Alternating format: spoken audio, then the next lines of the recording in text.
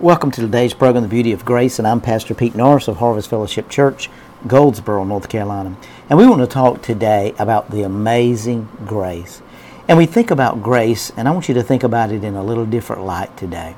Because you know that we know that Jesus is grace, and we understand that according to Scripture, in John 1:17, for the law was given through Moses, but grace and truth came through Jesus Christ.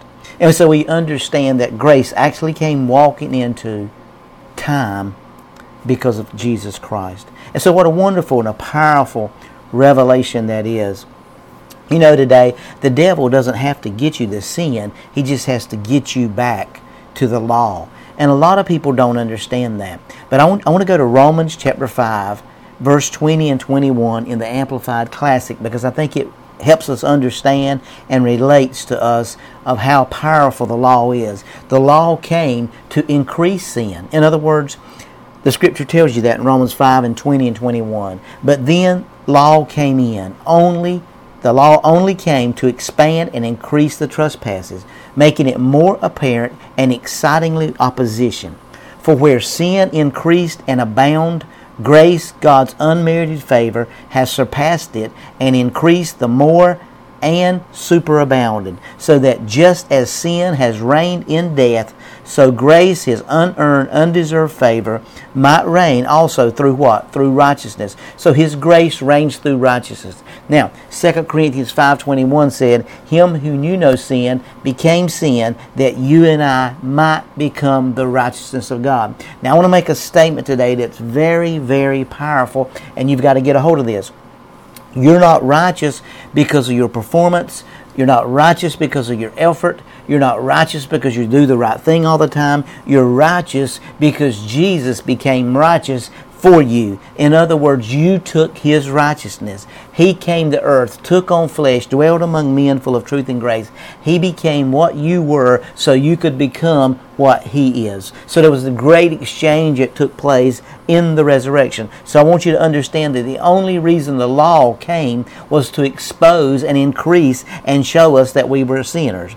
So we see here that, verse 21, so that just as sin has reigned in death, so grace, His undeserved and unearned favor, might reign also through righteousness, right standings with God, which issues in eternal life through Jesus Christ, the Messiah, the Anointed One, our Lord. Now I want you to understand something today, because I think there's a misrepresentation here.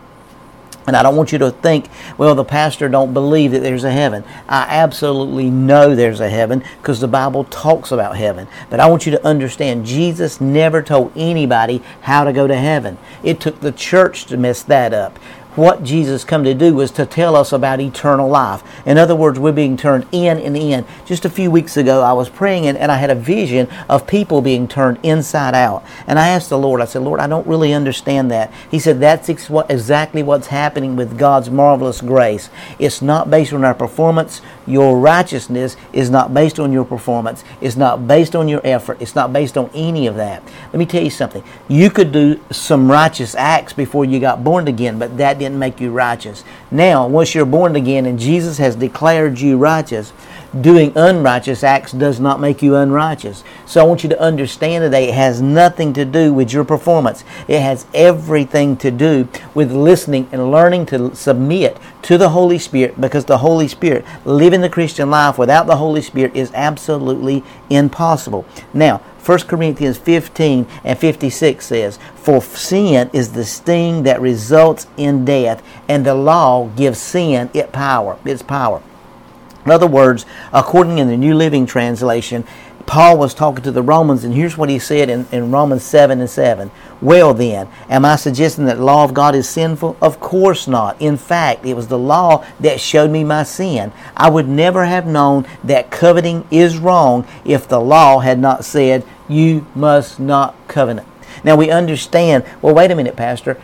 You got to understand, when you go all the way back to the beginning of the book, we got to understand that Abraham was not into sin, and it was imputed in him as righteousness. Imputed means his sins were not going to be held against him. Why was his sins not held against him? Because there was no law until Exodus chapter 20 when the Ten Commandments come. So we understand that Abraham lied and told the king, said, look, this is my sister. Wasn't it, sister? Just a few scriptures down, God calls him a prophet by the Holy Spirit. So we see here that his sins were not held against him because there was not law to measure up to.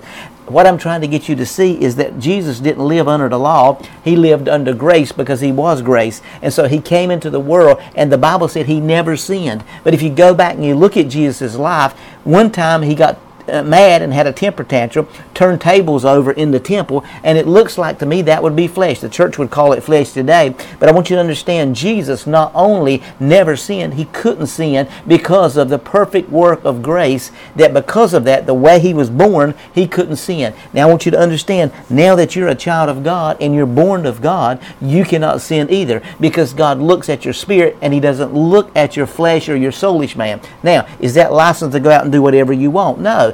It's licensed to let you know that Jesus' blood has delivered you and made you righteous, not based on your performance, but based on the finished work of Jesus Christ.